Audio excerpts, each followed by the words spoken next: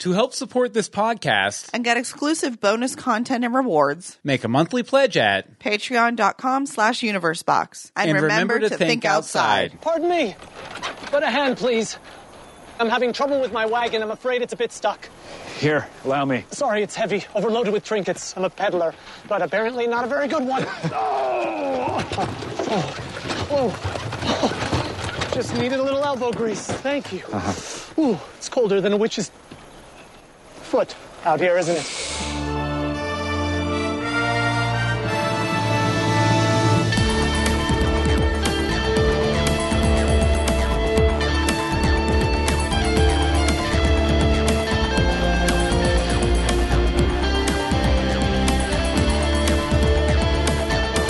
Greetings from Storybrooke. I'm Bill Meeks. And I'm Anne-Marie Simone. And this is a different kind of copy, but you should really turn your flash off when your subject is that close to the camera. It just gets all glary. We also talk about ABC's hit series, Once Upon a Time. How you doing, Anne-Marie?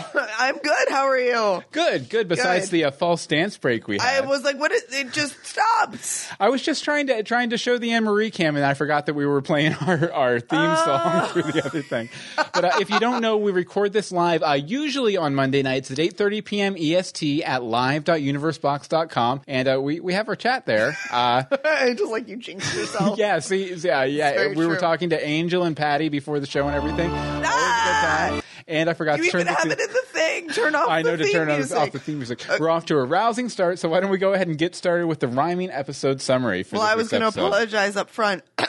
As you can tell, there's a frog in my throat, so I'm going to do what I can. Yeah, just try not to cough in the mic, just for my ears. I don't care about our listeners. I will. They do my like to best hear you cough. Hack over into the corner. Okay. Excellent. Everybody ready? Yep. Ready, steady, go! Okay. The author's the one everyone's after. Not a guy. It's a job for reality drafters.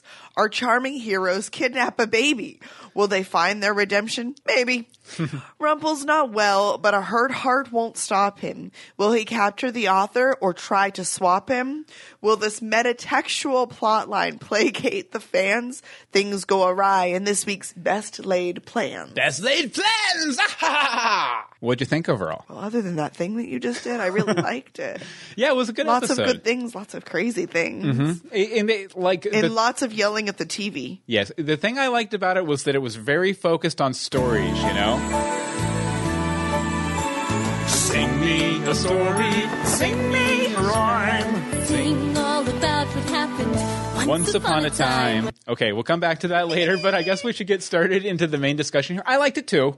Very rich episode, very deep and detailed, and just like a lot of stuff going on. The big thing is we finally got to meet the author, or a author. I'm actually surprised that we already got him. I kind of thought it was going to be a season finale. Yeah, but just saying. I guess you know they're kind of. I almost think they're setting it up to be him to be the big bad of the season almost. Big bad. The big bad.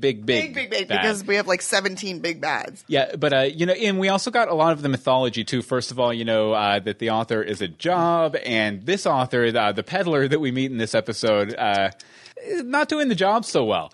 Now, last week I theorized that the book contained, the actual events that would happen in the world. It turns out I was about half right. The book contains documentation of the events, and the authors are supposed to document the events accurately. They also have the power to alter the reality and everything, and that's what this author that we meet, the peddler, does when he goes rogue in this episode, and we see everything with the apprentice and all that. Now, I thought it was interesting that it turns out that, last half season during the Frozen arc, we talked a lot about the once twist and how Frozen just didn't feel like it fit in the show very much because it didn't have that once twist in the story. Turns out we have a character responsible for the once twist, and that's this author, and he's doing it all to make the story more interesting. We could have used him in that Frozen arc. Yeah, at least just a little bit. I think we'll just keep them like they were in the movie. Let's not change their clothes at all. But no, I really, really like it, and especially with his motivation, just trying to make a really good story, And I love that the author, it feels almost like a trickster god archetype, which I really like Mr. Mxyzptlk from the Superman mythos, or even Willowwood from my Dog Boy Adventures books. Buy them at dogboyadventures.com. But I've always really loved this archetype and everything, so it was really cool to see it on Once Upon a Time. And like I said, it explains why the Frozen arc didn't didn't have the once It twist just didn't have the because the twist. author was stuck in the book, so he couldn't write the Frozen arc with the once twist. Yes. At least that's what I'm thinking. I'm going to say. I really love the actor who played the author. He was, depending on the lighting, he was either super friendly or super creepy, and his voice was like very kind. It almost reminded me of a non-cartoony version of like Mickey Mouse's voice, just like kind of like that friendly, pleasant tone of voice until the end when he kind of like, freaks out. Gone. Yeah, run away. Yeah. Of course, Emma has been practicing creating pages out of thin air, but hasn't been practicing stopping people who are running away from her, I guess. I think that throughout the course of the episode, you see that the author's sort of crafting reality and manipulating, not just reality in the book, but the characters in the book, like Snow and Charming, manipulating them towards creating like an ultimate good and an ultimate evil. I wrote in my notes like Christ and Antichrist, but you don't have to take it that far. Right. You know, whatever you think of ultimate good, ultimate evil, he's creating those two diametrically. Yeah, exactly. Those two diametrically opposed forces to kind of set up an ultimate showdown, I think. So I'm thinking, we might get to see that once Lily comes back into the picture. And I also wonder if, would his pen work in our world? Do you think? Well, if and it's if so, magically- how's he going to change the story going on in our world right now? Like, is he going to? I don't know. He doesn't have the book. This is true. He doesn't have any of the books. There's many, many books. Well, I mean, he could grab a blank one on the way out of the mansion, maybe. But he's not in the mansion. Oh, wasn't that in the mansion? I thought that was in the nunnery. Oh, was that in the nunnery? Because that's where they took August in the very beginning. See, I thought it was in the mansion for some reason. Okay, well, he could sneak over to the mansion. I don't feel like they would take August to recover in the mansion, and then it wouldn't have taken so long for Snow and Charming to get to Henry, and Henry wouldn't have had to run across the big giant field when everybody passed out. All that. So there's why you're wrong, Bill. That's why you're wrong. Thank you. I definitely appreciate hearing why I'm wrong. Of course. But, it definitely the author seems like he could end up being like the big bad that we've been talking about forever, right? And I just wonder if that means did he manipulate everything in this? Did he make Rumple become the Dark One? Did he cause the curse to come into being and make it? When did he make it move around and everything? That was one of my questions. Is when did he become the author? Like, how do the Sorcerer and the Apprentice, or are they one and the same? As somebody brought up, how do they choose the author? What causes them to choose a new author? And like, why did they lock the dude in the book instead of just choosing another author? What is my hair? Sorry, Henry Cameron's scary. Because I would assume they didn't choose another author since this is the guy they're going after. But no, that's what I'm saying though. Why didn't they revoke his authorship privileges and give them to somebody else? Yeah. They did. I mean, from what it says, they said that they choose the author. Maybe they didn't have enough time before the curse hit because, I mean, this is a pretty tight timeline within like 9 months or so. 9 months is not for the past few flashbacks. Flashbacks. So maybe the Sorcerer and his apprentice didn't get around to it. Maybe they got lost in the infinite forest. But the thing is, like, they made this guy the author. From what I understand, there could be some, something else. It could be like a born into type of situation. Yeah. But like, if they're not happy with what he's doing, why didn't they just revoke his authorship privileges and assign them to somebody else? Well, maybe it's something like the same situation we have with another kind of honorific that gets passed around a lot, the Dark One. And, because they can't make Rumple not be the Dark One.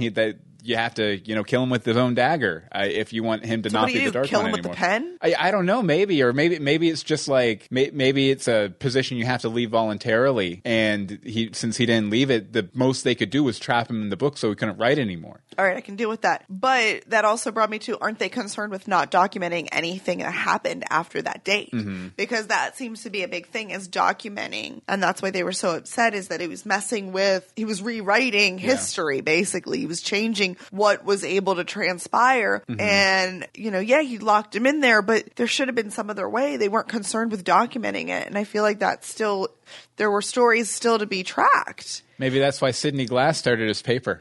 Oh, what's up? But don't we have in the book the curse hitting? Do we have the curse hitting? Yeah, the curse hits in the book. Then and, who put it in the book? The author was already trapped in the book. Yeah, this is literally just because I mean, yeah, when they show him being sucked into the book in this episode, he's writing the story of what happened with Maleficent. Right, and Snow is not even showing, which also is an issue. Well, I would say, I guess it really depends too on, because we still don't know quite how Henry got the book initially. So it's Snow. Snow, but we don't know how Snow got the book. Blue. But maybe whoever got the book to Snow and thereby by proxy to Henry, maybe they went ahead and added that last little bit, so the Savior could save and all that kind of stuff. Right. Or maybe they, decided to stop using books and started putting stories into songs or something, I'm just spitballing. Sing me a story. Sing me a rhyme. Sing all about what happened once upon a time. When I sing a story or I sing a rhyme, it's as though I've heard it for the very first time. Yeah, wow. But I mean, maybe they just put the stories into songs now. Maybe.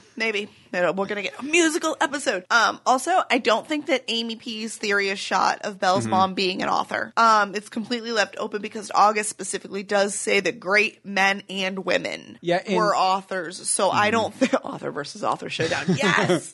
I still think she's one of the authors. So maybe she did actually die there. Yeah, and then this guy had to replace her or something. Right. It makes her protection of the books, because it wasn't just a book. It was the books more important, and it raises those stakes. And, that's really what you want with the characters, to have the high stakes to play. Oh, definitely. So there's that.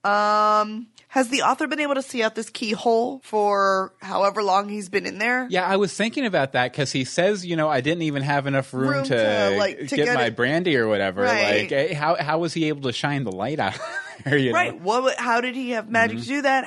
Why was this the first time he'd done that, or was it? And how did he know he could trust Henry with that information too? Because it's Henry. He's been carrying him around. If he can see out of there, actually, yeah, it's that's Henry. true. He's going to know for sure that that's the person he can trust. And so this means he knows more about the dragon. If he's been able to see out this keyhole, or at least observe what's been going on around him, even if he couldn't move. Well, the page with the door, yeah, because the dragon had that, right? Now, August brought it into Storybrooke and then added it into the book. No. It wasn't added into the book. It was in August's stuff. Right. That he had, yeah. So it's been separated.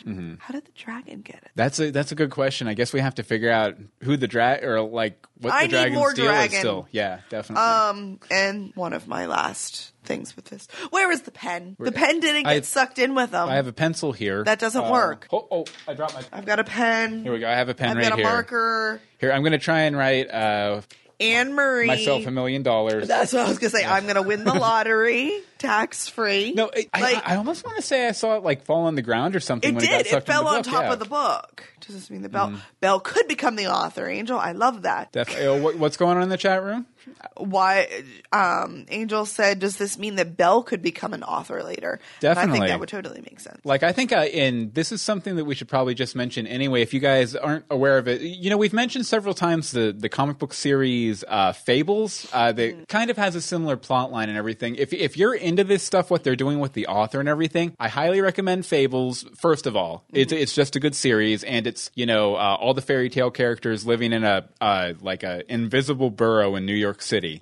And then there's another a spin-off series called Jack of Fables about Jack from Jack and the Beanstalk, Jack and Jill, like all the Jacks in every story is this Jack. And they do a story called The Great Fables Crossover, where they do a series called The Literals, where the literals are basically like the author, and they're writing the reality and everything. So if you're into this sort of like metatextual stuff with the author, highly recommend Fables, and specifically The Great Fables crossover with The Literals. Maybe the dragon is the father of Maleficent's baby. Thank you, Pat. I like that because it's kind of fantastic, because we still later have and no idea multiple times I go, who is the father? Yeah, not only do we not know who the baby daddy is, but we don't know who the adopted daddy is either, or what significance he might have. And he could be important because, as we know, people like the Charmings No, not the Charmings. The Darlings. Charming, Darling, whatever, can randomly try and adopt people. Yeah, it just seems like the name Lilith that he gave her is a little too on the nose for him not to be involved in something, somewhere, somehow, or something. Yeah, it just seemed very specific. Maybe it's the Home Office. No, they're Well, never and going to come back. we never got. Yeah, but back then it still existed. Mm-hmm. So we don't know. She could have been involved in all that. Well, that was just Peter Pan's trickery, right? The Home it Office, was. yeah. It was. I'm just saying. Okay, so another big thing that we got in this episode, and it was kind of a little glazed over, but I thought it was pretty significant. And based on the previews for the next episode, I think we're going to get a bit more of this. So I thought it was definitely worth mentioning was the scene between Rumple and Belle. It appears that Rumple's having some heart issues, and as far as I can figure, I think the Dark One's powers and all this evil that he's been living with and executing for millennia or hundreds of years now, I think it's burning him out. I think still on some. Well, he's also died and come back to life and gone into no magic and back into magic. Had glittery skin, non-glittery skin, several times. Yes. Yeah, and so considering that, even if it's not the Dark One power is burning him out, there's some reason that this author idea has come back to him in very fervently versus, the Fairy Tale Land flashbacks where it was kind of like a sort of like excuse to get the Queens of Darkness or the Spice Girls of Evil. To do what he wanted. So it makes sense that he's really into finding the author now because his one last chance at self-preservation, which is Rumpelstiltskin's biggest character trait, he wants to live. His only chance now is to have the author go back and rewrite history so he doesn't get the Dark One powers, so they don't burn him out. Well, that's going to do so much if we go back and do that because Bay shouldn't die then. Yeah, Bay wouldn't But then again, we're probably not going to have Henry. Yeah, Bay could have died then because he probably would have got taken off to the Ogre Wars. There's that. Or, but then we don't, conscripted to the army. Again, we don't have Henry. Yeah. And we don't have the Dark Curse. So many things happen if he doesn't become the Dark One. Yeah, and I think we actually went over some of that one of our Once If specials over the hiatus. Yeah. So definitely go back and check those out if you're interested more in that line. But one other thing I thought was kind of interesting is it seems like anyone who knows anything about the author knows he's bad news, including Emma. But they're also selfish and wanting their own happy endings or wanting their own, revenge on their parents for lying to them. Lying and stealing babies. Or whatever, that they're okay with letting him out. And I just think, I don't think it's, antithetical to how I view these characters or decisions that they would make. I don't think it's a dumb decision. I just think they're being very selfish all the way. Everyone is, except for Snow and Charming, but we'll come to that later. I think by the end of the episode, they're not being selfish anymore. But we'll talk about that in a little bit. Okay, speaking of Snow and Charming, Dear Snow, did you really not think there was a baby in the egg? Yeah. What did you think was in the egg? Maleficent is a woman who transforms into a dragon, not a dragon who transforms into a woman, to the best of our knowledge. Which, I mean, I've never been a woman who was pregnant before, but that would be a pretty nice feature to have, being able to transform into a dragon, just lay the egg and then, have the whole pregnancy taken care of. If I could have just curled up on it, and yes. Yeah. Didn't like being pregnant. No. I did like Maleficent's sort of a nesting look she had, though. It was just, nice straight hair. It was very maternal. Yeah. It's very your typical hippie crunchy maternal, the big flowy dress and the hair's not done and all that. Okay, this stuff is my next little mini points, half points, whatever. Your child will be born with pure of intent. So that's what the apprentice tells them after doing all this, your child will be pure of intent. Your job is to guide it and keep it in the light. That's the only way that Emma was going to stay good. They threw Emma in a thing and she got dragged away. So, no, even though they went through all of this, it didn't matter. Well, I think, a lot of key characters, in particular Blue, they presented that as the only option to keep Emma safe at all, or to keep her alive at all, and for them to possibly ever be able to reverse the curse. Right. Oh, I know. Once the curse is reversed, they rhyme. That's all I'm saying. Wow. But it also, and then it also says that you're born a blank slate and have free will. What they're basically saying is there is no guarantee. You've stolen this child or this egg because you didn't think it was going to be a baby. Thrown all this evil magic into it and shipped it off to another realm. It doesn't matter. The kid's still still going to make their own choices, and you have to guide it to make it still be good. Yeah, and I think that's probably a scene or a theme we're going to come back to a lot, especially with the author thing too. Is just like how much of these characters' actions are author related, and how much of them are their free will kicking in too. Right, exactly. But I think really the author more than anything, he seems like he's taking versus just like writing down what people do to change or whatever. And I mean, obviously he's guilty of that, but I think he's more into like getting in the mix a little bit, manipulating people too, which is fun. Tons of fun. Okay, well, we'll get back to the main discussion in just a minute, but first of all, we wanted to mention a couple things to you here. First off, I don't know if you guys have been paying attention, but recently we started doing a Patreon, which is a way you guys can help support us on a monthly basis, doing all the podcasts we do, like Greetings, or our Gotham podcast, Legends of Gotham, or our new podcast about everything Universe Box, which we just did an episode on old school Nickelodeon. So if you love, you can't do that on television, all that, Nicktoons, Snick, all that kind of stuff, universebox.com. Really good episode. I highly recommend it. I get slimed. Yes, and it's awesome. If you want to help support us, it can really help us kind of grow this out and do more and more exciting stuff. More fun stuff, yeah. Like we've already hit a couple of the milestone goals. Like we're doing a monthly hangout with people who have kicked in on the Patreon. Yes. Our Patreon. We did one a couple weeks ago, and it was great. It was a great Saturday night. It was a fun party.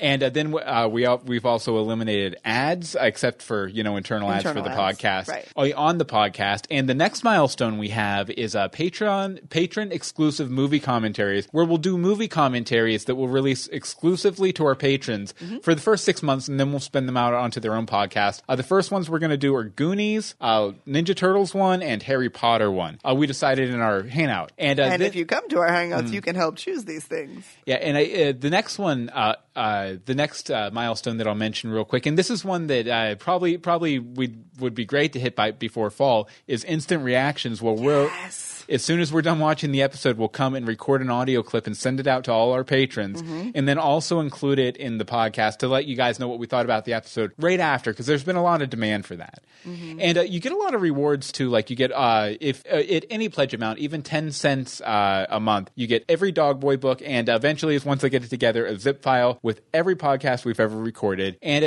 there's more and more levels. Like I'll draw you a picture, a bad picture. We'll each write you a personalized handwritten letter. We'll sing any song you want. And we like to sing. It's kind of a thing that we do. We like to sing badly. But if you want to help support us and the podcast we're creating, you can do that on a monthly basis, or even one time. You can do it one time, let it charge you once, and fall back off. If you don't like the monthly charge, that's fine too. Actually, you can, YouTube. Yeah, you can through youtube.universebox.com. There's a fan funding link if you want to do a one-time donation. But the Patreon is patreon.com/universebox. That's patreon.com/universebox to help support the podcast a little bit. Okay, and before we get back to the main discussion, we had another submission of a rhyme. Yes. Anne-Marie, would you like? Yeah. You got that? Let me pull it up. Excellent. All right, hold please. Excuse the coughing. Excuse the coughing. Okay, ready? Secrets and lies make its mark. As Maleficent's child's heart turns dark, won't anyone give the two idiots birth by sleep, because the Charmings are into too deep. Meanwhile, Rumple is honest to unconscious Belle. I am going out on a limb and suggest he isn't well. Where is Archie when you need him? While we should be cheery, we're mourning for the loss of Amy P's theory. For the author is finally revealed, and bonus points for not making a deal. One question that comes to mind, which I hope the answer isn't hard to find. Where is Walt? Are we sure he's not locked in the vault? Gather around from far and wide, for these hosts will not lie, as we take a closer look in this week's Greetings from Storybrooke. Yay! Thank you, Patty. Yes, thank you very much, Patty. For sure. Okay, let's see here. What else do we have on the agenda? It was so good. We have absolutely nothing on the agenda except to say, we love getting reviews on the podcast over on iTunes or Stitcher Radio. If you leave them, we will read them on the air. So if you want to do that for next week, it'd be great. In fact, if you want to do a rhyming review of the podcast. I know, it would be 2 weeks. Yeah, 2 weeks. 2 weeks. Yeah, because we got a break. Yeah, actually, I guess now's as good a time as any to say this. What we're going to do since we have a week off, what we're going to do is next week I did a special interview last night, actually, with Liz and Roxy from RegalCon about everything that's going on there, all the panels. Even, I don't know if you like this podcast, there might be a panel specifically for you. There might be a Greetings from Storybrooke panel. I don't know. Just saying. But we're going to release that early next week, and then later next week we're going to release one of the commentaries we recorded back over the hiatus that we hadn't got around to releasing yet. So there'll be a couple episodes between now and the next episode of Once Upon a Time. True that. But I guess we should go ahead and get back to our discussion. Yeah, our main discussion. The next thing I really wanted to bring up was Snow and Charming in this episode. There was a lot going on with them. Snow and Charming. Yeah. Hey, Anne-Marie, why don't you give your quick 30 seconds on Snow and Charming in this episode, or do you have more points later on with them? Idiots. Continue. Okay, that's fair. Okay, well, I love the morality debate they kind of had throughout the entire episode. You know, what is a hero? What is good? What is evil? It's fundamental stuff for the characters and for the show. And I also really love the revelation that the darkness in Snow's heart didn't start with having Regina kill Cora, tricking Regina into killing Cora. It actually started with, stealing a baby. No big deal. Possibly. NBD, stealing a baby.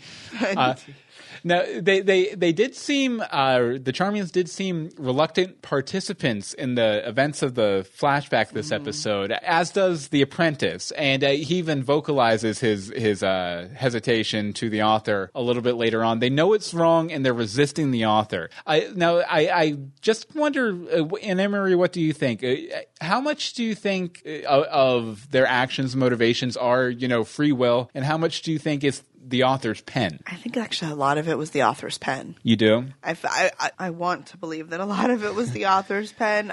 Yeah, because I mean, Snow and Charming are pretty much irredeemable at this point, maybe. Well, I mean, I guess Regina and Gold have both if Regina and Gold have gotten some sorts of redemption, they can get some because Lily is still alive, to the best of our knowledge. Or at least as of 15 years ago. It kind of makes you view Regina in a whole new light, though. Like, yeah, maybe she was right about Snow a little bit, But again, we don't know how much Snow is under control of a lot of that. These later things. Like, what we know of, like, Bandit Snow and all that, they were good. She was good. Like, it doesn't seem in character. And I think that's what's been really bothering me is a lot of this stuff doesn't seem in character for Snow and Charming. Yeah. So that leads me to want to believe, wish, hope, and pray on a star that it's a lot of the author's pen. This was a rewrite on their characters. This was a rewrite. Yeah, and just one thing that... And I think someone calls it simplistic in a voicemail a little bit later on, but I really liked the conclusion that Snow comes to, kind of like, because they have this big philosophical debate the entire episode, and then at the end,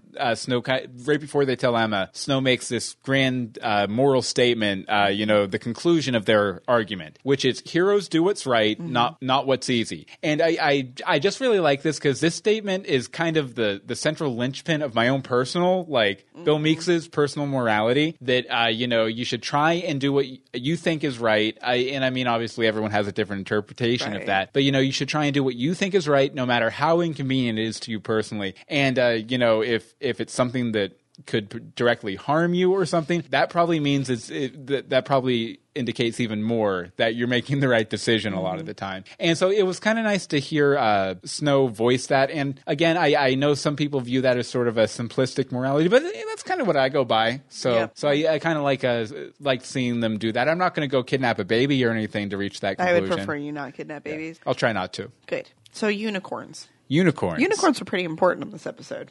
Definitely. Why in the beginning did Snow and Charming act like it was going to be really hard to get to touch this unicorn's horn? They gave it an apple and they grabbed the horn. Like, it barely turned its head. Maybe they had a bad experience with, Lisa Frank stickers or something back in the day. Seriously? Was there a bad batch of Lisa Frank stickers that came to life? I don't know. That bothered me. I'm like, they gave it an apple and it pretty much was like, oh, I love you. So there was that. I did think it was interesting that they decided to use the unicorn to predict Emma's future one way or the other, when it was about predicting sort of a teenage girl's, or a little girl to a teenage girl's future. And, unicorns are so synonymous with, I mean, it's very associated with little girls and adolescent girls, because they're like a horse plus. Horse plus the horn. Yeah.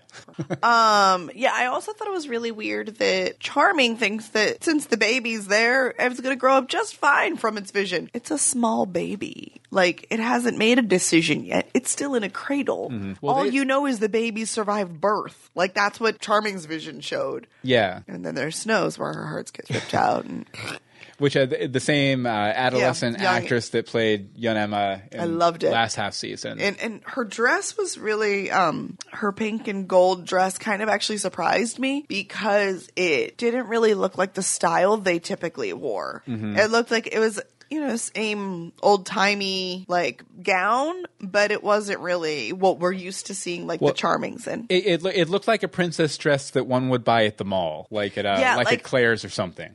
Or even the Disney store, like a play dress. It didn't look like a real one. Yeah. So there's that. Why did Snow say Cinderella sent over this mobile? Her name is Ella, and she has always called her Ella, and she called her Cinderella. I would assume that was probably just a primetime TV thing, so they know you're talking about Cinderella. Actually, they probably wanted to hit that especially hard considering the Cinderella movie's out right now. Yeah. So they, cross promotion, synergy, all that And kind in of my stuff. world, that's just a cheap way to get a character in the episode without actually getting the character in the episode. True. But we did get the origin of the mobile. We did, which I actually didn't like. I kind of liked, like, I'd always had in my head that Snow had gotten it for her, especially by the way that she, like, looked at it in Gold's shop and had happy memories with it. It has always been associated with some really positive memories. Yeah, but now when you see Snow look at it, you just know that she's picturing a kidnapped dragon baby that she kicked in the portal. Right. Yeah. That's pretty much what it says now, and that's not the feeling you've ever gotten when she's been with this mobile. So I don't like that association. Well, the author's doing a rewrite. Freaking author. Blame it on the author. Author! Don't blame it on Cain. Blame it on the author. Okay, so don't know how I feel about these next two characters' roles in this episode. Not very happy about it. Cruella and Ursula. Now, first of all, in the flashbacks, complete henchwoman. Like, they might as well have been wearing matching T-shirts, like the old Batman '60s TV show or something. Like, they were just so generic. Like like that's what their characters were. Yeah, they were just completely useless. And the fact that they, like you were just pantomiming there, they just like run in and fall in the portal. Yes. If you looked away from the screen for 10 seconds, didn't even know they were you there. would miss it. And just to get them to our world, it doesn't make a lot of sense. For one, why didn't they age like Lily did? Because obviously they got kicked through the portal at the same time, so why didn't they age like Lily did? And two, I just felt like them being banished to this world, like they should have been banished. They should have done something directly. But the author... Oh, go ahead. Okay, so we don't know who Lily's mom was in our world, correct? Correct. We've only or seen that she has one. Right. Well, we wanted to name her Lila. Mm-hmm. So there was a wife. I suppose so, yeah. Could Cruella have possibly been married to the guy? Well, see, that's another thing. These are things that are just coming off of my head. I guess because it was an older gentleman in that mansion. Did we see the guy? Yeah. But the thing is, like... Sorry. After they came through the portal, like, what did they do? Did they sell the baby? And why didn't they tell Maleficent that she had a daughter? Yeah, because right before it got kicked in, the egg broke and they saw a little arm there. So obviously on the other side of the portal, they would have had a baby hatching. And...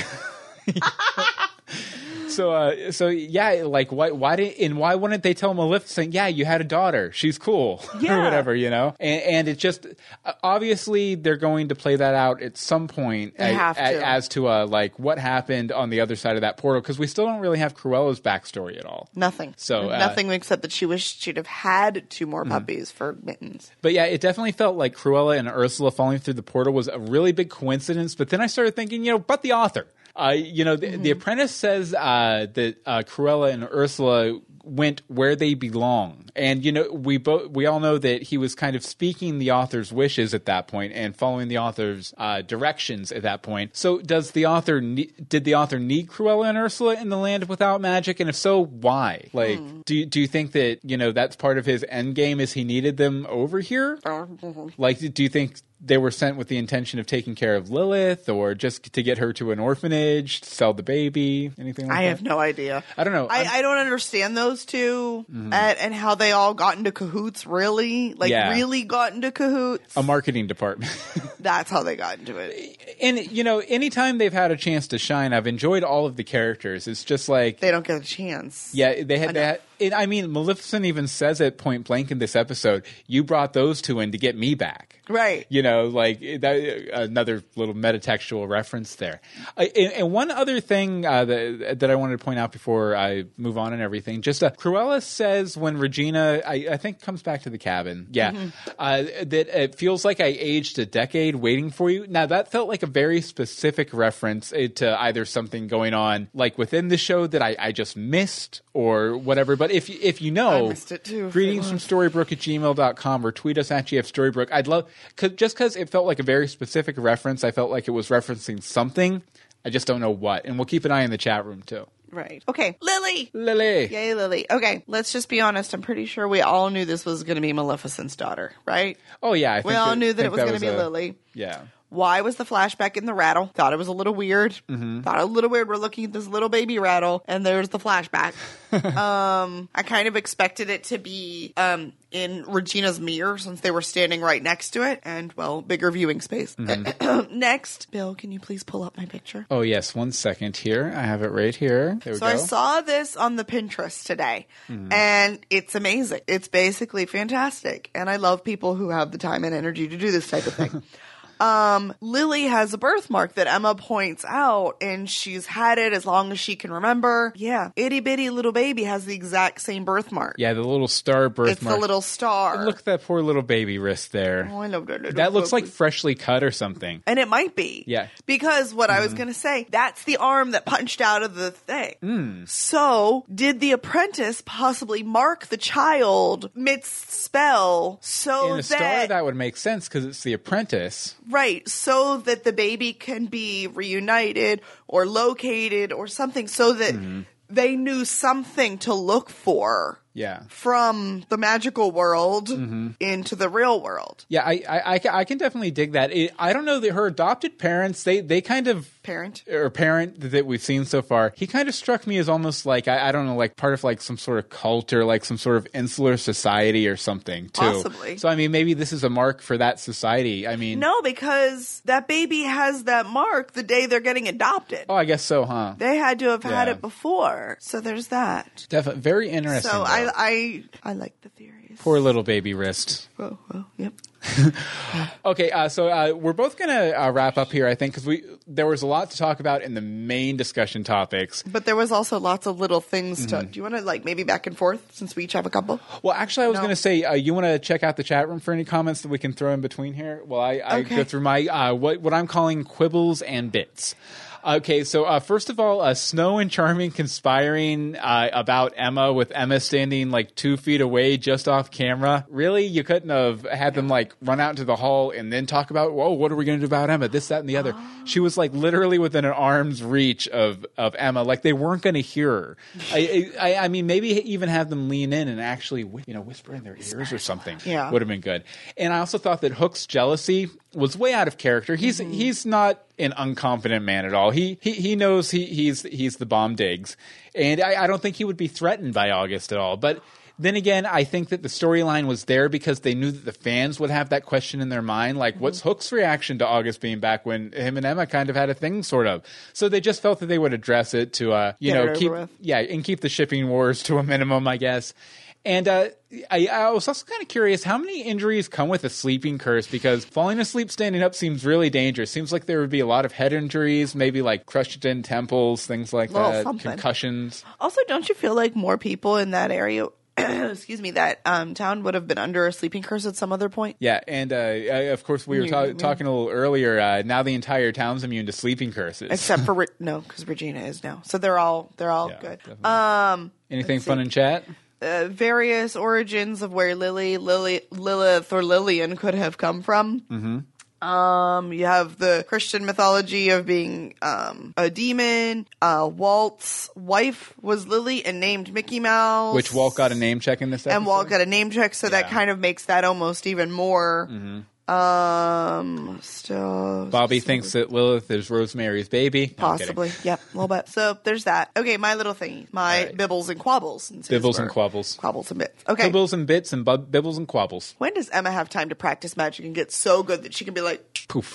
with Poof everything page. and making it perfect? I've been practicing. How many times do you have to tell us you're practicing? When have you been practicing? Was it during those 6 weeks? Ooh. I just remembered one other quibble and bit that I forgot to put All right, in quibble here. and bit. Just one quick quibble Hurry and bit. How did Snow and Charming know about the fake page that Emma created when they came back to Henry? Because they were like, so you just gave them the fake page. Yes! Quibbles and I bits. don't understand. Quibbles and Go bits. back to your bibbles and quabbles. Why didn't Rumple think ahead about Henry not falling asleep under the sleeping curse?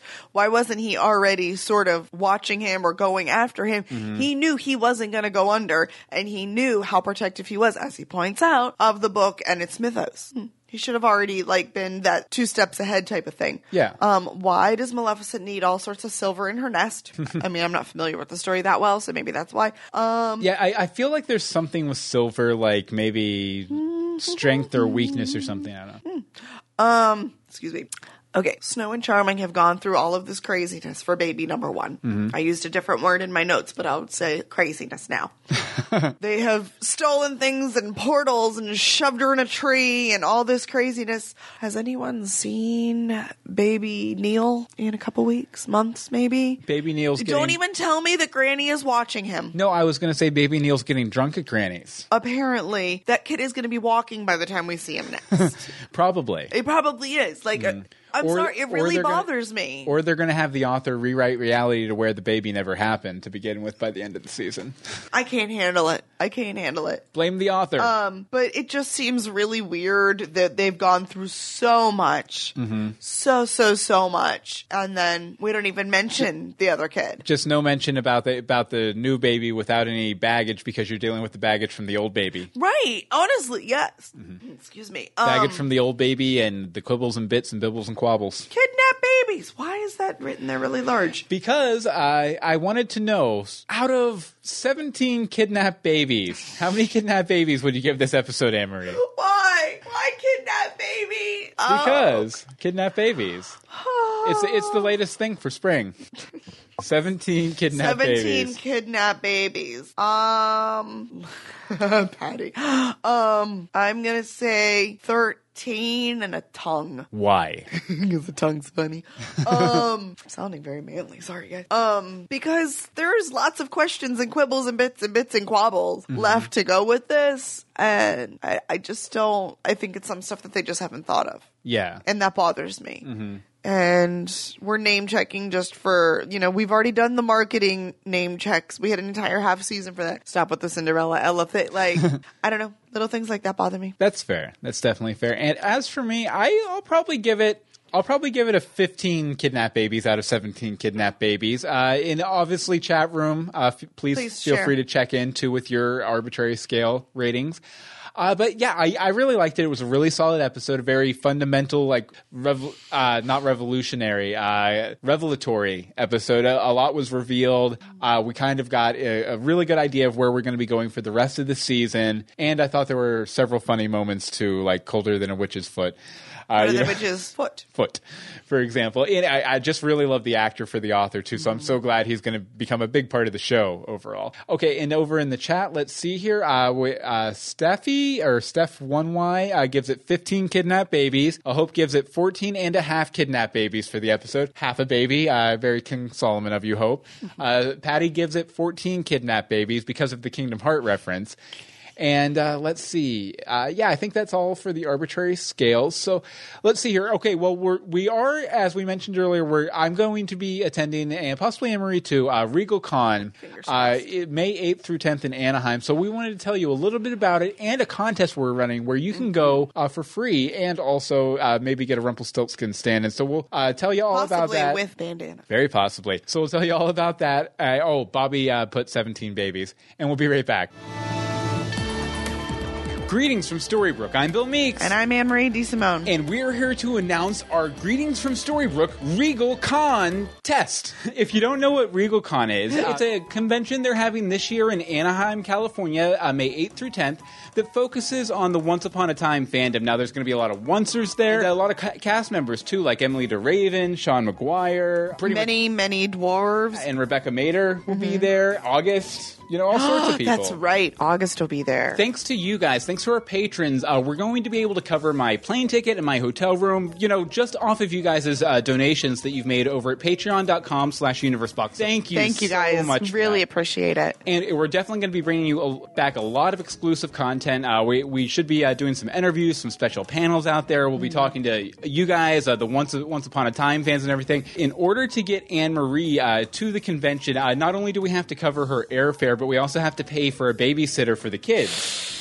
But we'd love to have her go out there and help with the interviews and be on panels and interact with all of you guys. So we've come up with a fun way to kind of try and finance this. We want to see you there, which is why we're throwing the Greetings from Storybrooke Regal Con test. So 2 prizes. The grand prize, the 3-day general admission ticket to RegalCon 2015, and the runner-up prize, which is a beautiful Rumpelstiltskin stand-in like we have right back here. Now, there are 3 ways for you to enter the RegalCon test. First is by making a one-time donation. There should be a pretty little button right around here. Yeah, and you can make a donation right through YouTube, right through here. YouTube. Second is to donate to our Patreon or to up your donation if you're a current patron. And patron donations start at 10 cents. The grand prize is worth $139. $139 for 10 cents? That's a good entry, right? I think that's a good deal. But, if you don't want to spend money directly, we completely understand, and that's completely fine. So we have a third way to enter, too. Send us a postcard. Very easy. Because our, thing here is pretty empty still. Send us something to put in the frame and you'll be entered to win both of the prizes as well. That will definitely count as an entry, which is good. And you can send it to this address right here that we'll put right here. Just give me an address. Right there. Yes, you have to enter quickly because we want to give everyone, the grand prize winner, we want to give them time to make travel arrangements, hotel arrangements, all that kind of stuff. So we're going to cut off entries midnight on April the 8th. Then what we'll do on April 9th is we'll go ahead and draw the grand prize winner, and we'll contact them privately and give them 24 hours to either accept or decline. If they accept, fine, we're off to the races, and we'll do a second draw for the Rumpel stand-out, or stand-in, stand-up. But if they reject it or they don't respond, we're going to go ahead and pull another grand prize winner and keep going like that until we find someone who wants to do it, and then, make a second draw for the runner-up. If you win the general admission ticket, we're going to take you out for dinner and drinks or something, too. Just hang out for a little bit, everything. You have to. I mean, Definitely. if you're coming to a convention, you've got to enjoy yourself. Okay, so like we said, 2 prizes. 1 general admission ticket, free of charge, to RegalCon 2015 that they've graciously provided us, and 1 Rumpelstiltskin stand-up, cutout, cardboard guy, like we have in the background of all of our episodes of Greetings from Storybrooke. Get your entry in by April 8th to enter, and we hope to see you at the con. And we definitely do hope to see you there. And like we said earlier, there might be a greetings panel. Who knows? Might be a greetings no panel. one's told us. But let's see. Okay, I guess we'll go ahead and move on now onto the... Wait. Sing me a story. Sing me a rhyme. Sing all about what happened Once Upon a Time. They said the name of the show. And now, on to the news. News. First up, the ratings. And by the way, the links to all of these stories will be in our show notes at greetingsfromstorybrooke.com. ABC's Once Upon a Time ranked #1 in its hour for the 5th week in a row in adults 18 to 49. It had a 1.7 million and a 5 share? I have no idea. I copy and paste Okay, it. 5 tie it says. So I think it just tied whatever it had with that from last week. But, being #1 in the hour for the 5th week in a row was pretty good. Oh, definitely. And you also noted here that it was up for the second week with women 18 to 34, plus 5%, and also grew in teens 12 to 17. Up 8%. Yeah, which those aren't the strongest demos, but they're still good demos. And I mean demos that... Don't judge my demo! I will always judge your demo. Oh. Okay, well, they did release a little promo for next week, so we'll go ahead and play that and commentate over it a little bit for the next episode, which is Heart of Gold, right? Mm-hmm. So let's see here. How would you like to take a little trip? I'd like to take a trip. Yeah, and it looks like Robin Hood. pre-Robin Hood and Rumple meeting up to talk about the Wicked Witch. He's riding a horse in New York City. Welcome back, Wicked. Yeah, at least in flashback we'll have the Wicked Witch. I think it's in reality, too, because of her reaction. Oh, so that must be what Rumple has? That was keep holding Regina down? I like that. Oh. You know what? We didn't even show the video for that at all. No, That's sorry. fine, though. They'll survive. They can watch it at their own leisure. No, but one thing we haven't really addressed is there's been a fan theory floated around since the season finale last year that Maid Marian is actually Zelena in disguise. Oh. Which I don't know the evidence behind it or anything, but it like considering that Robin and Zelena are going to have like a major episode together, it looks like next time out. Oh. That would make a lot of sense. You know, that maybe something happens between them the first time he goes, and this time he discovers she's Zelena. Oh. Of course, she doesn't have magic because they're out in the real world and everything. Oh. Just a little interesting thing. That should be interesting. Just asking questions. That's what we do. Okay, and they did release a few new promo pics for the next episodes coming up here. Now we have, let's see, the Charming clan, Team Charming with their pirate mascot out in the woods. It's a lot of them in the woods with these flashlights. Yeah, and then we have Rumple and the author talking. Well, at least he caught him. Yeah, the author does not look very happy. Would you be? No. And then some more Team Charming rolling through the woods with flashlights, probably looking for the author. Although I think he's in the library because they had the library in the background of that shot. The library's always in the shot. Yeah, that's true. And then more Team Charming with pirate mascot, more just Captain Swan. I thought there was one more kind of interesting one in here. No, wasn't there? they're pretty much a lot of that. Oh well, maybe. Yeah, more of Keep author going. and the author and Rumple, and go. then Robin in his classic, looks like a military uniform, and looking through some stuff in Oz. And then we also, I believe, there's a Wicked Witch, and then we have Will Scarlet in classic garb too. So we could be seeing a nice flashback of Will Scarlet. That'll be good. Which is a lot of fun. And but we have to wait 2 weeks. Yeah, we do have to wait 2 weeks. One other thing we wanted to mention, and you can find this at twotruefreaks.com/shows.php !show=5. There's lots of stuff there. Yeah, or just follow the link in the show notes. In the show notes. And our buddy Hope, who you've heard on the show a million times, I think she even has a voicemail. She's in the chat. Up in a minute. Yeah. She's been doing a new thing with it, kind of like a radio drama or a radio play fan fiction, Once Upon a Time, featuring, if you can believe it, if you know Hope at all, Jefferson. But it's called Realms New Beginnings, and I forget what the name of her friend is she's doing it with. But lots of good stuff in it. Is it the stuff with Angel? What's that? Isn't it the stuff with Angel? Is it? Okay. I can't remember for sure. I don't want to say for sure. Don't worry, they'll call us out because they're both in the chat. Yeah, definitely. But if you want to check it out, a lot of good stuff going on over there at Two True Freaks from our friend Hope. Let's see here. Was there any other stories? No, I guess not. So I guess. Oh, I think Hope had mentioned that the comic comes out tomorrow too. The new Once Upon a Time comic comes out tomorrow. She's got the end. She works at a comic shop. That's how we hear these things. Yeah, I believe she did post a couple of non-spoilery things on her Twitter today because she had read it. One, I guess you get to find out who Jefferson's wife is, and fun. Every story has a new character to add to the mythos. I like it. Which is kind of fun. Okay, well, now we'll move on to our listener feedback, which we have a lot of this week. As always, when you get done watching the episode in a couple weeks, I need you to pick up your dragon egg that you keep next to the couch, carry it very carefully over to your computer, toss it out the window, email us greetingsfromstorybrook@gmail.com, tweet us at GSStorybrook, Facebook is facebook.com/greetingsfromstorybrook, and the voicemail number is 424-274-2352. Again, that's 424-274-2352. And our first one this week is not from Bobby, which is weird. It's from somebody named Belle. Sing me a story. Sing me. No, I'm just kidding. Take it away, Bobby. A rhyme. Hey, Bill and Amory, it's Bobby. Okay, wow. This was one of my favorite episodes of this show thus far. It was good. Jane Espenson is such a great writer. She was able to pack so much into this episode without it feeling like convoluted or overcrowded. I could go on forever, so I'll try to just stick to a few key points to say as brief as possible. First off, I loved Snow White and Charming's arc in this episode.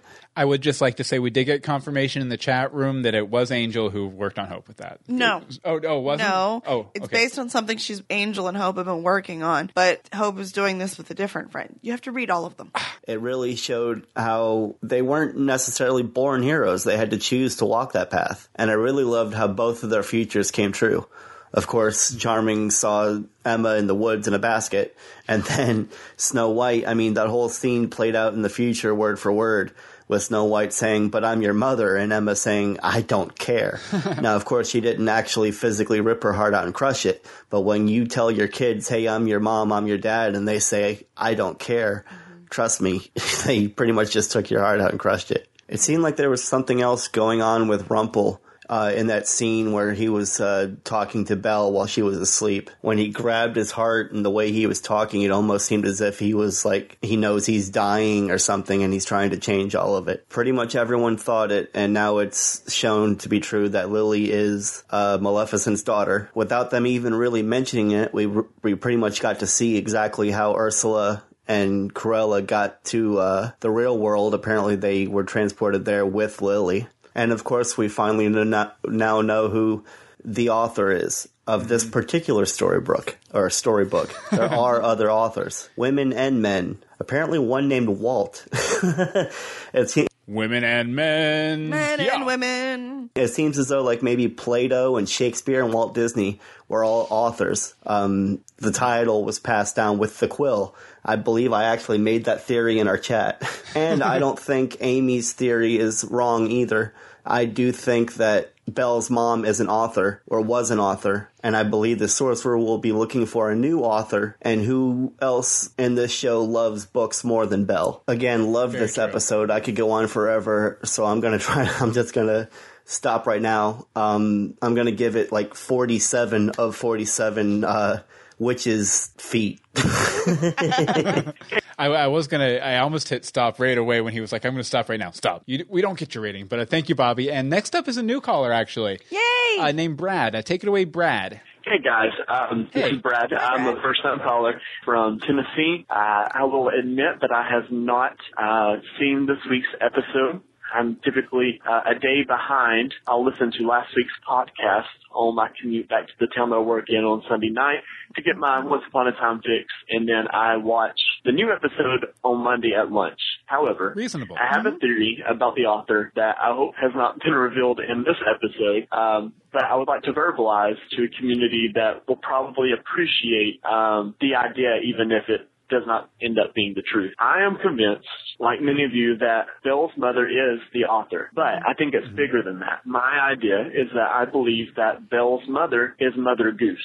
This would introduce a world that was exposed in the Mad Hatter's hat among those other doors that we have not visited, and while I do not think that the characters within that world will offer a great plot line, it is a great twist that also justifies the appearance of Little Bo Peep in one of the flashback episodes. Like maybe she got pulled in from another world and became a warlord or something. I like that.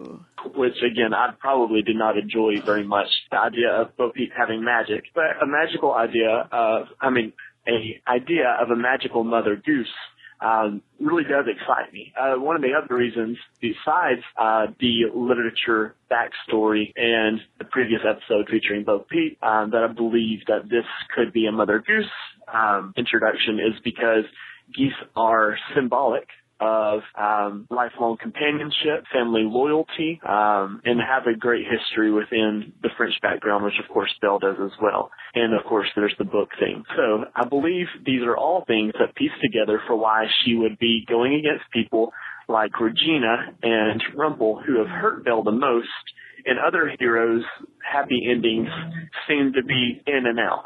Also, just the fact that those are also pro-hero stances. You know, the idea of true love, lifelong companionship, loyalty, and wisdom. It just seems like the perfect fit. Of course, I say this all because I hope to be right, and I want somebody to hear me say it first. But if it doesn't work out, then I'm sure they'll have something great. Thank you for all you do. Enjoy the podcast. Thank you. Thank you so so much. Thank you for calling in. Yeah, and while nothing was necessarily revealed to what you said, I don't think anything you Went said was against it. contradicted No. either. So it could There's be still interesting. hope. But There's still hope. Obviously, let us know as soon as possible. Run to your computer after you watch the episode to let us know what you thought about the author and everything. Totes. Okay, next up is Hope. Take it away, Hope. Hey, Bill and Anne-Marie. So about Best Laid Plans, because a lot happened in this episode, and I really liked the episode. First and foremost, I didn't really care anything about the Charmings, though Maleficent was absolutely stellar in this episode. She was so good. Alright, so let's talk about this author, because I have a lot of questions about this author. I like that the author has a job, and there's been multiple authors throughout time, and it helps really explain how they're living fairy tales, but you still have, like, the Grimm's fairy tales, the Disneys, and all that. I wonder if this is like the comic book Fables, where the stories brought our characters into being, or are the stories and the characters just two separate things that are just coincidences? So where's the writing quill now? The one that the author had? And are there more than one quill to record all the stories? If there's more than one quill, I'm wondering if August might have one, since we know that he's altered the book, and he is a writer. And also, where did August get all of this knowledge from? He brought up the dragon from Blue Fairy. Of course. Shady Blue. Season 2, but are there other authors out there in our world? And was the dragon an author? Does that mean that the other authors like Walt Disney and Shakespeare know about all the other worlds? I feel like the dragon wanted to be an author, which is why he was researching it, but wasn't quite there yet. He still needed to get a couple bad books before he got the good one. Yeah. out. And I'm assuming when August referred to the playwrights, he was talking about like Shakespeare, Marlowe, Sophocles, all them. And can there be multiple authors at one time? Could the guy that August met in Hong Kong that took him to the dragon be part of all this too? And also we have potentials for new authors. I think Henry would make a great new author, and I think they're really prepping him to be the new one. And also, why did the peddler / the author feel the need to start altering stories? Like, what happened in his past that made him go, okay, I need to alter these stories the way I want them to be? And finally, I'm bummed with the Blue Fairy. Well, yeah, I felt like with that, I think the author just wanted the stories to be more dramatic than real life normally is, you know, Right. like real life kind of plods along, and there are big moments and stuff, but there aren't like big epic battles between good and evil. So I mean, like, you know, if this was a documentary, it would get boring really quick. I think the author was just trying to spice up the Spice it up a story. little. Yeah. Isn't the Vice versa. author, but I think she could have been one in the past. I still think she could also be the sorcerer too. It was a great episode, absolutely loved it, except for the charming parts. I was just raging at Snow and David the entire time. But I gave Best Laid Plan 7.5 Maleficent tears out of 10. Excellent. And next up, what did you have something? Poor Maleficent. Poor Mal. Mal. Okay, next up is Michael Lucero. Take it away, Michael. Hey, Bill and Anne-Marie, it's Michael. Hey. I'm really glad we got some plot twists in this episode that make the author situation make at least some semblance of sense. Though the twist was kind of abrupt, it felt like it was a course correction that happened pretty late in the once writer's room. I don't know, that's just my speculation. Do you think this is what they always planned for this story? Well, I know that sometimes writer's room and marketing rooms don't really talk See eye too to much. eye, yeah. But you know, it definitely felt like they were like the whole, you know, Spice Girls of Evil thing was supposed to be the main concentration, or at least from the outside of it. But then again, they were setting up a lot of this author stuff through the Frozen. I think if there was a course correction, it was during the Frozen arc. Like once they saw the public reaction to it, they were like, okay, we need to get back into deep mythological Something stuff, else, yeah. all that stuff. But again, I could be completely wrong. We're not privy to those conversations. The idea that the authors observe and not dictate, but this particular author was breaking the rules and influencing events contrary to his duty. Maybe, I don't know, but it doesn't really feel like that's what it was always supposed to be. But now that we at least have natural free will preserved, and the author's tampering with free will, makes him an antagonist, I feel a lot better about this story. Funnily enough, the author portion of this episode was the most interesting part to me. The Snow and Charming part was annoying and frustrating. And their whole concept of redemption at the end, I found nonsensical and a bit two-dimensional. So Michael was the one who insulted my basic morality. Basically. That's fine, Yeah. Michael. Maybe I should just drop my moral code then. No, keep them all. But now that we know what's actually going on, I think I can get behind the author story. Maybe. I found a new moral code. Sing me a story. Sing me, Rhyme. sing all about what happened once Once upon a time when I sing a story. Sorry, Michael, go ahead. Crossing my fingers, but at least I'm more intrigued than cautious now. I find the idea of a generational office of recording stories a really interesting idea. I love the irony that they made Walt Disney one of the past authors, even though in real life it was Disney himself who altered these stories more than any other folklore collector. Walt Disney built his kingdom on other people's IP, for sure. So I think Disney bears the most actual resemblance to the character that we got in this episode. In terms of his role in passing on these stories. I'm not sure if they intended that irony or not, but it's there, and I think that's a great thing. So maybe my original prediction of Disney himself being the villain isn't too far off the mark. Lastly, I know Bill and Anne-Marie, you aren't Lost fans, and I apologize for the spoilers I'm about to mention. But I can't help it. All I could think of at the end of this episode was all the lost parallels, especially between Emma with the book and Locke with the button. They both had been lied to by sources that they really trusted, discovered the lies, caused them to feel disillusioned, betrayed, and they went over the edge and did something that they shouldn't have done, even though other people who knew better were warning them. And the consequences were almost immediate in both cases. With Locke, it was failing to push the button, and Emma, it was opening the door. So I kind of expected her to look at August with dismay, and say, I was wrong. And also how appropriate that the author is, the same actor who played Phil from the Dharma Initiative. Probably the most annoying character in Lost, even more so than Nikki and Paolo. Alright, well I can't wait to hear the episode, and, Hi, Billy. Yeah, and I completely zoned out on the Lost section. I'm sure it was very informative for people who know. No, actually, I know what you're talking about. I think I made it. I at least made it to the reveal of the button and the guy underground and all that kind of stuff. So I kind of understood what you were talking about. Yeah, maybe. Oh, that's what. Because I was telling you there was like a perfect milestone that we should maybe put between the commentaries and the instant reactions. Was it that we actually watch Lost? Is that we actually watch Lost and like maybe do like a short run podcast on it. Oh. Like a reaction podcast. We'll talk about it. Oh, just put it in. Next up is Other Anne-Marie. Take it away, Other Anne-Marie. Hi, Bill and Anne-Marie. This is Other Anne-Marie calling in for Greetings from Storybrooke. And I just finished watching the episode, and I thought I'd share some of my thoughts. I don't know what it was, but most of the episode I just felt like very bored. I don't know. It was just not a super duper great episode, I guess, all the way up to like the end.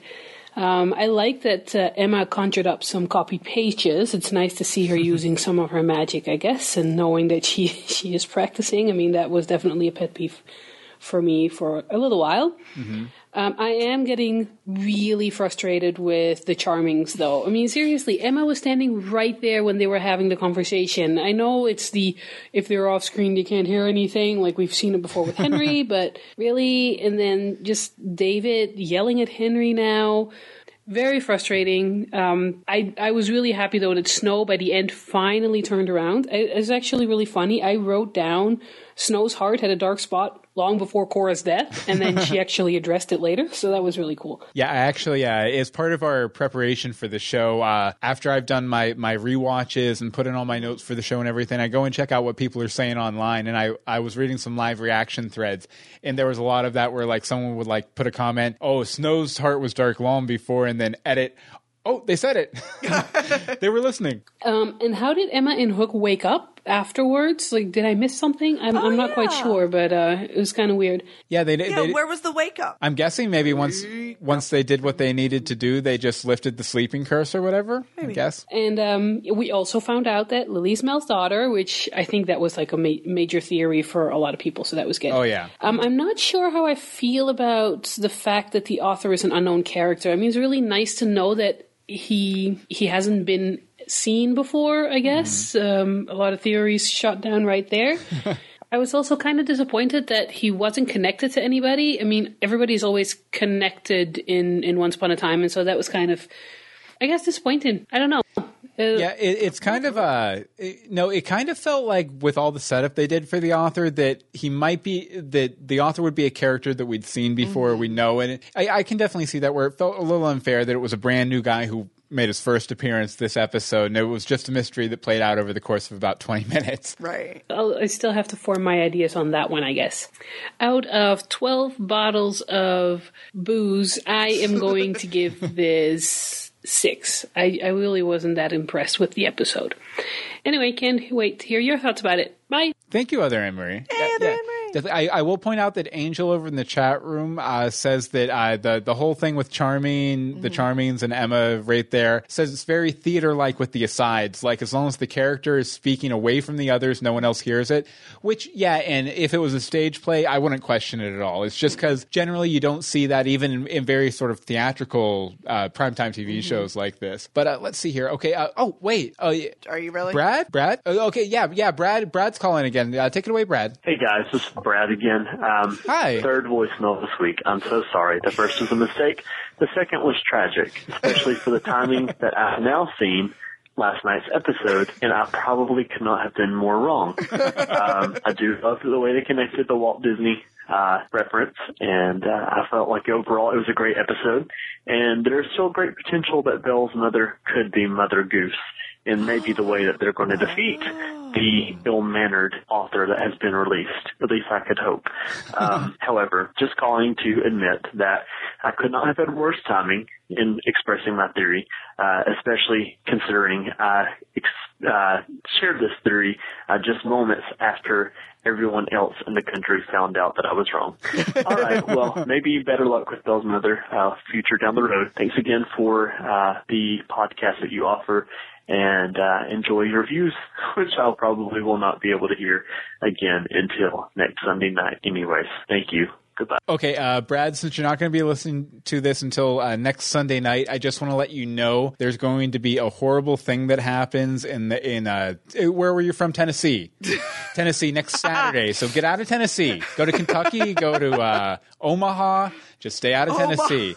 A giant dragon is going to fly down and drop 1 million eggs. But thank you very much for calling in, Brad. And we hope to hear from you again soon. And finally, our last voicemail is from Wu. Take it away, Wu. I thought this episode was fantastic. I thought the dialogue and everybody's performances furthered the story in ways that I didn't think one episode of Once Upon a Time could. I loved the thing with Maleficent and Gold in Regina's crypt, and Gold revealing the location of Maleficent's baby to Maleficent. Kind of ironic and kind of sad what Gold says about pain, because he's really talking about Bellfire, and he's really talking about finding his son. Yes, it brought him closure, but it brought him more pain, and really brought more darkness in his heart, because losing his son for a second time just made him more of a villain. I loved the return of what Meeks calls Zen Charming in the nursery in Misthaven. I loved... Yeah, that was very Zen Charming. I should have dropped that reference. Sorry, Will. Snow's thing in the author's mansion about what it is to really be a hero. And my favorite scene in the whole episode was Emma finding the truth about what her parents did to ensure her safety, and the heartbreak and the disappointment in her face really furthered the story and really told the story of that scene more than dialogue ever could. One thing before I go, I love how the author really doesn't care about who wins or who loses. He just wants to see chaos. He likes chaos. He likes plot twists for the sake of plot twists, and he really doesn't care who wins or who loses or who he hurts to make the story an interesting story. And it's going to be interesting how the villains and heroes react to this. I give this episode 6 unicorns out of 6. Talk to you guys in 2 weeks. Bye-bye. Thank you very much, Wu. Definitely. And Wu brings up the point, and also Lady Rags over on our Facebook did too. And I think this is actually, since we have a couple weeks break here, if you guys want to weigh in with your thoughts on, I'll just read Lady Rags' questions here. And you can respond to these either through Twitter at GFStoryBrook or at our Facebook at facebook.com/greetingsfromStoryBrook. How do you think the Peddler author changed the story? What kind of impact do you think he had or has? And is he the cause of the upcoming war between good and bad? Also, do you think that the author can impact the rest of the story, or if his power's kind of at an end right now? So, as we're going through our break and everything here, definitely feel free to tweet us at GF Storybrooke or hit up our Facebook to let us know your answers to Lady Rag's great question. Give us these answers. Gimme. Okay, next up, we just have 2 letters here real quick, and then we'll get out of your hair. Alina says they reference Walt Disney, smiley face. Darn, I'll say. That other author forsook his duty, changing the stories for a better story, but now he's out of the book. Really well-written episode. Mm-hmm. That speech about the authors recording great stories, August told, was incredibly poignant. I enjoyed this episode. Snow is really having some powerful character development. She's becoming really self-aware. The darkness started a long time ago, for example. She's also accepting her actions, but at the same time losing her daughter. Frowny face. We're not heroes anymore. It's easy to lose our way if we're selfish. Also, poor Maleficent. Frowny face. My heart breaks for her, but yay, Lily.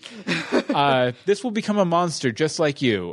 Snow. And what are you? Says Maleficent. I'm enjoying the idea that evil isn't born. The parent may not be as good, but the innocence of the child isn't darkened by that. It hits at the hearts of Once Upon a Time. That poor child, though, that entire scene where the baby is taken away is heartbreaking. A poor Maleficent. Even though the apprentice said that the child had to be guided, isn't that the duty of a parent anyway? True that. So many questions. Snow says, if we keep this up, we're no different than Gold. It's interesting how Ariel previously said villains go about getting their happy endings in the wrong way. So I wonder what will happen to the Charmings if they keep lying. Or are they themselves authoring their destiny down a dark path? Oh. But now Emma knows it's the lying, though, that can diverge someone from their current path. My theory is Regina and Emma are going to leave Storybrooke to save Robin and find Lily in the process. And I also think that Zelena is Maid Marian in disguise. Mm-hmm. Thank you very much, Zelena. And yeah, I've seen that theory posted several places. I remember there being some evidence for it. I can't remember it off the top of my head. You want to finish us up here with Ash? All right, this one's from Ash. Hey, Annabelle. Just off the bat, I've missed August and his speeches in season 1 Snow and Charming. And oh my gosh, Henry did Bay proud with the old switcheroo of the door page. And man, those flashback scenes especially were spot on. I wonder if that sleeping curse now makes everyone immunized or if it's just a general shot. And you need another kind of something. Totally had the Trickster Jack archetype covered in this episode. Just so much and awesome. So-called egg lily thing. So Ursula and Cruella were like Mal's midwives, babysitters. I guess. Okay then, rather fitting. I bet the silver stuff was some sort of reference to the dragon side of her daughter. Ache My Heart just was going back and forth on the emotional roller coaster. Bounty Hunter Sheriff Emma is going to have to go all full force. Ugh, hiatuses, boo. Gonna give it 8 magic quills that look like Mickey Magic paintbrush out of 10. Actually, yeah, Cheers from the game Epic Mickey. Yeah, it definitely really does. Did. And I would just like to point out that Bobby in the chat room, and I completely agree with the sentiment. If you guys want to start a campaign or something, he says Bill Meeks for author 2016. I'm okay with that. He's got enough other stories. I could do something fun with Rumple, probably. But like I said, 2 weeks from now, Heart of Gold, you're going to want to pick up your dragon egg, walk it gently down the hallway, set it on the windowsill. Don't knock it over because then it'll crack and Lily will splatter all over the ground and everything. You don't want that. Nope. Then email us, greetingsfromstorybrooke@gmail.com, tweet us at GFStorybrooke, Facebook us at facebook.com/greetingsfromstorybrooke, and you can leave us a voicemail, which we almost always play. But of course, when you speak the voicemail, it's going to scare the egg. The egg's going to totter over, fall out the window anyway. 424-274-2352. Again, that's 424-274-2352. Now, Anne-Marie, where can people find you online? You can find me on the Twitters at AMDSimone. And as for me, you can follow me on Twitter at Bill Meeks. You can follow the other podcasts we do. You can go to universebox.com or follow at universe_box. And you can check out my books I write about a little superhero named Dog Boy, or the one coming up, up Trials of King Sparrow at dogboyadventures.com. And you can catch us record this podcast live every Monday night, except for tonight because it was Tuesday. Tuesday, because family stuff. Yeah, at 8:30 p.m. EST at live.universebox.com, complete with chat. Woohoo! So, I guess until next time, greetings from Storybrooke.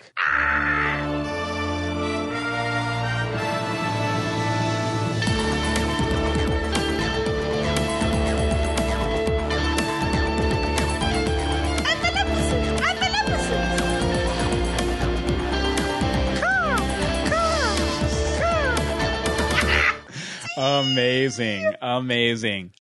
Okay, we're recording. Recording. No one will ever hear any of this.